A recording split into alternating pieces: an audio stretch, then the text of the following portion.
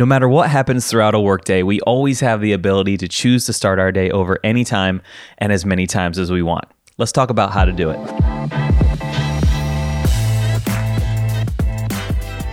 Hey, welcome to the Workday Mindset Podcast. I'm your host, Drew Amoroso. Every workday we encounter dozens of mini situations that we have to navigate in order to have a successful and productive workday. And the way you choose to think through those situations helps shape not only the kind of day you have, but the trajectory of your career.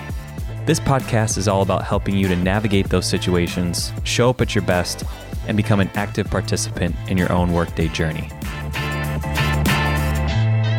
If someone asks us at the end of our workday how it went, we're likely to put it into one of two categories, a good day or a bad day.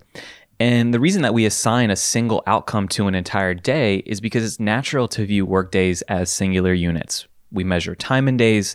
There's a natural start point and end point to a workday. So thinking about it in that way makes sense.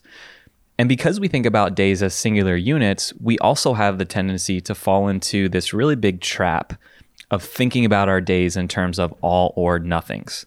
So think about how often something doesn't go your way at the beginning of the day and you end up letting that one thing define the rest of your day.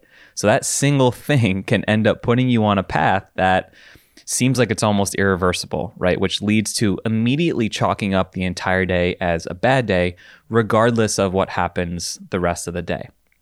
But it turns out that you actually have the ability to start your workday over anytime you want.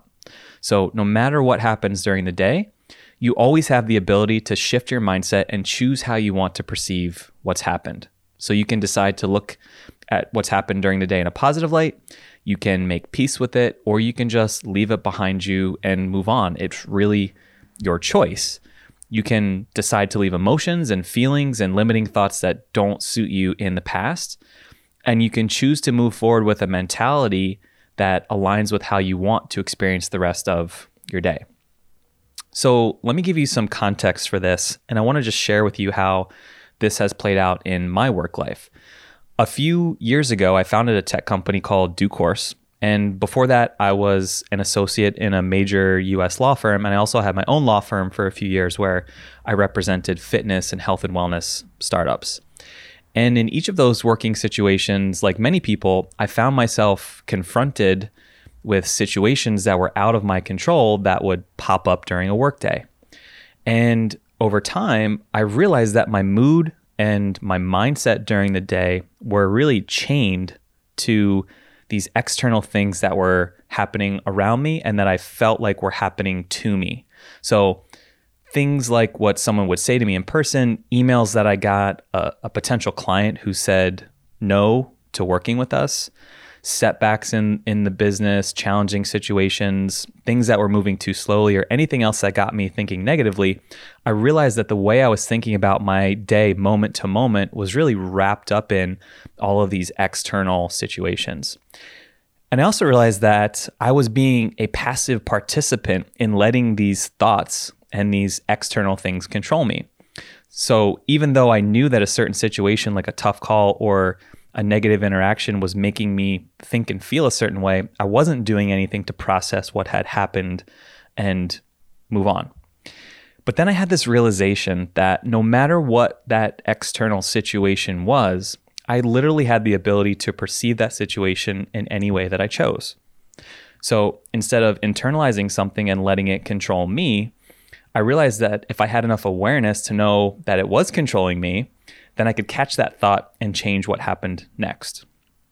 So as I put this into practice over time, I've actually decided at 3:30 or even 4 o'clock in the afternoon on some days that I just want to start my day over because I don't want what's left of my day to be defined by one thing or a series of things that happened earlier in the day. So how can you put this into practice? The best way to start practicing this is when you catch yourself in the middle of situations or thoughts that aren't helping you or that aren't suiting you, what you do is literally envision yourself restarting your day.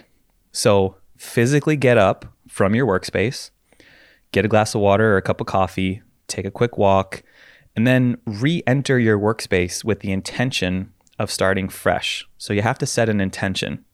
Go through whatever routine it is that you use to start your day and then replicate that routine.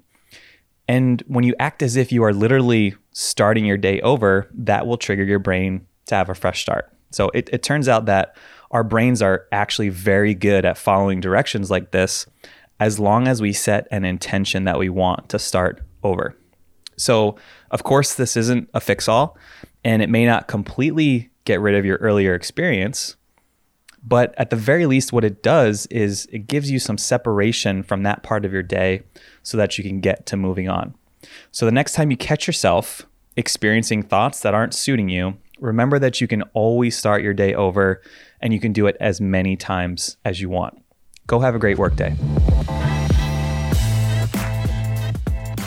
Hey, thanks for listening to this episode of the Workday Mindset Podcast. I hope you enjoyed it. And if you did, I'd appreciate it if you could head over to whatever service you're using to tune in and give us a 5-star review. The Workday Mindset Podcast is a collaboration with Populous Radio. Check out their other shows at populousradio.com. Thanks for tuning in, and go get them.